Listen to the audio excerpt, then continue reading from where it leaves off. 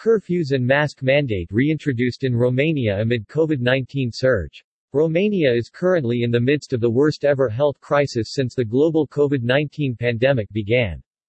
Night curfews and mandatory masks are reintroduced in Romania as COVID-19 cases spike.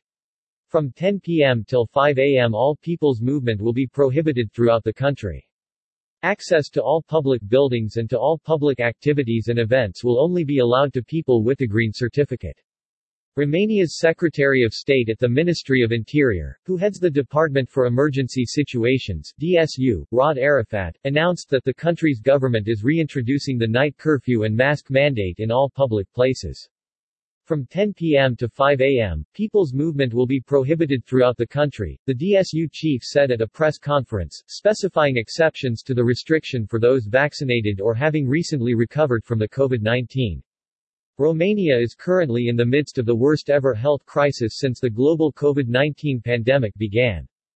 Starting today, the wearing of protective face masks is mandatory in Romania, in both indoor and outdoor public spaces, as well as in the workplace and in the public transport, said Arafat.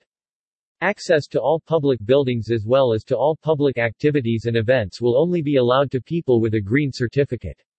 The new control measures set by the authorities will come into force on coming Monday for a period of 30 days, said Arafat. The pandemic situation in Romania deteriorated rapidly since late September, insufficient vaccine coverage of only 30% and non-compliance with protection measures are believed to be the main causes for the surge. This week, the Eastern European country registered a record daily new COVID-19 infections of 18,863, and 574 deaths.